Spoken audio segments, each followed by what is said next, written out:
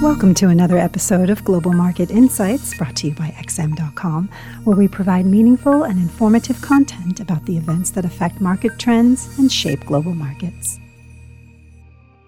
It's Tuesday, the 6th of September, 2022, and you're listening to the Daily Market Comment podcast by Haralambos Boussouros.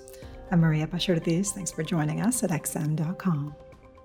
The U.S. dollar took a break at some point yesterday, with the dollar index pulling back after hitting a new two-decade high of 110.23.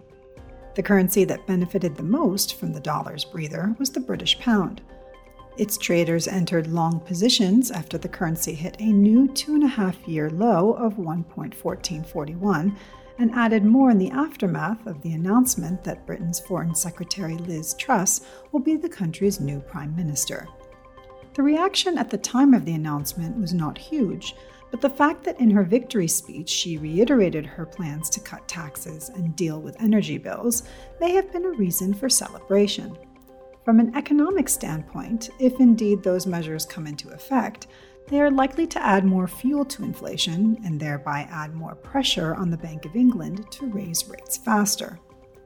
Expectations of faster hikes by the Bank of England may be positive for the pound in the short run, but a failure of the bank to meet those expectations due to recession concerns could come as a disappointment and thereby result in another round of pound selling.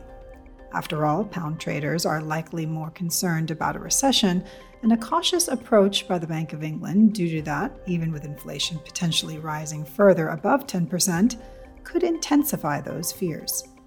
The euro was also able to stand on its feet at some point yesterday after hitting a two-decade low of 0.9877 due to Russia's decision to stop pumping gas through Nord Stream indefinitely. European shares stayed under pressure throughout Monday's session on fears that the energy crisis could worsen, which suggests that the euro's recovery may have been the result of covering short positions ahead of Thursday's ECB gathering, as money markets are assigning a decent chance for a 75 basis point hike. This week's central bank chorus already started during the Asian session today, with the RBA pleasing most market participants and raising its cash rate by 50 basis points. That said, officials removed from their statement the reference to normalization, which may be a hint that the cash rate is now in neutral territory. Although they appeared willing to continue hiking, this may have added some credence to expectations that the RBA may not need to move that aggressively from today onwards. That's maybe why the initial reaction was a weaker Aussie.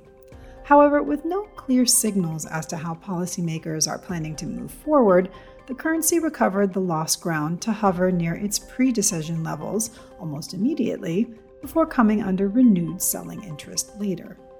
Despite European shares extending losses yesterday, the picture was different today in Asia, with China's Shanghai Composite seeing decent gains after Chinese policymakers promised to make renewed efforts to revive the wounded economy.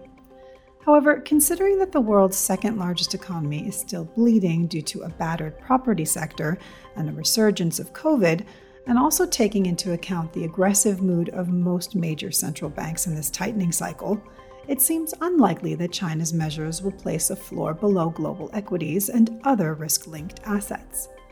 This is evident by the behavior of oil prices.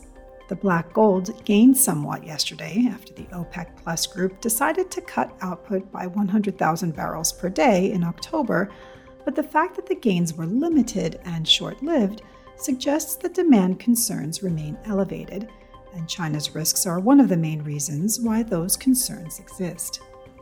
Gold traders also took advantage of the dollar's break, pushing the precious metal higher overnight. However, with U.S. yields resuming their recovery today after yesterday's holiday break, a reversal of the prevailing downtrend seems unlikely for now. Thanks for listening. This is today's Daily Market Comment here at XM.com. Thank you for listening to another episode of Global Market Insights brought to you by XM.com. For more in-depth technical and fundamental analysis, be sure to visit www.xm.com/research.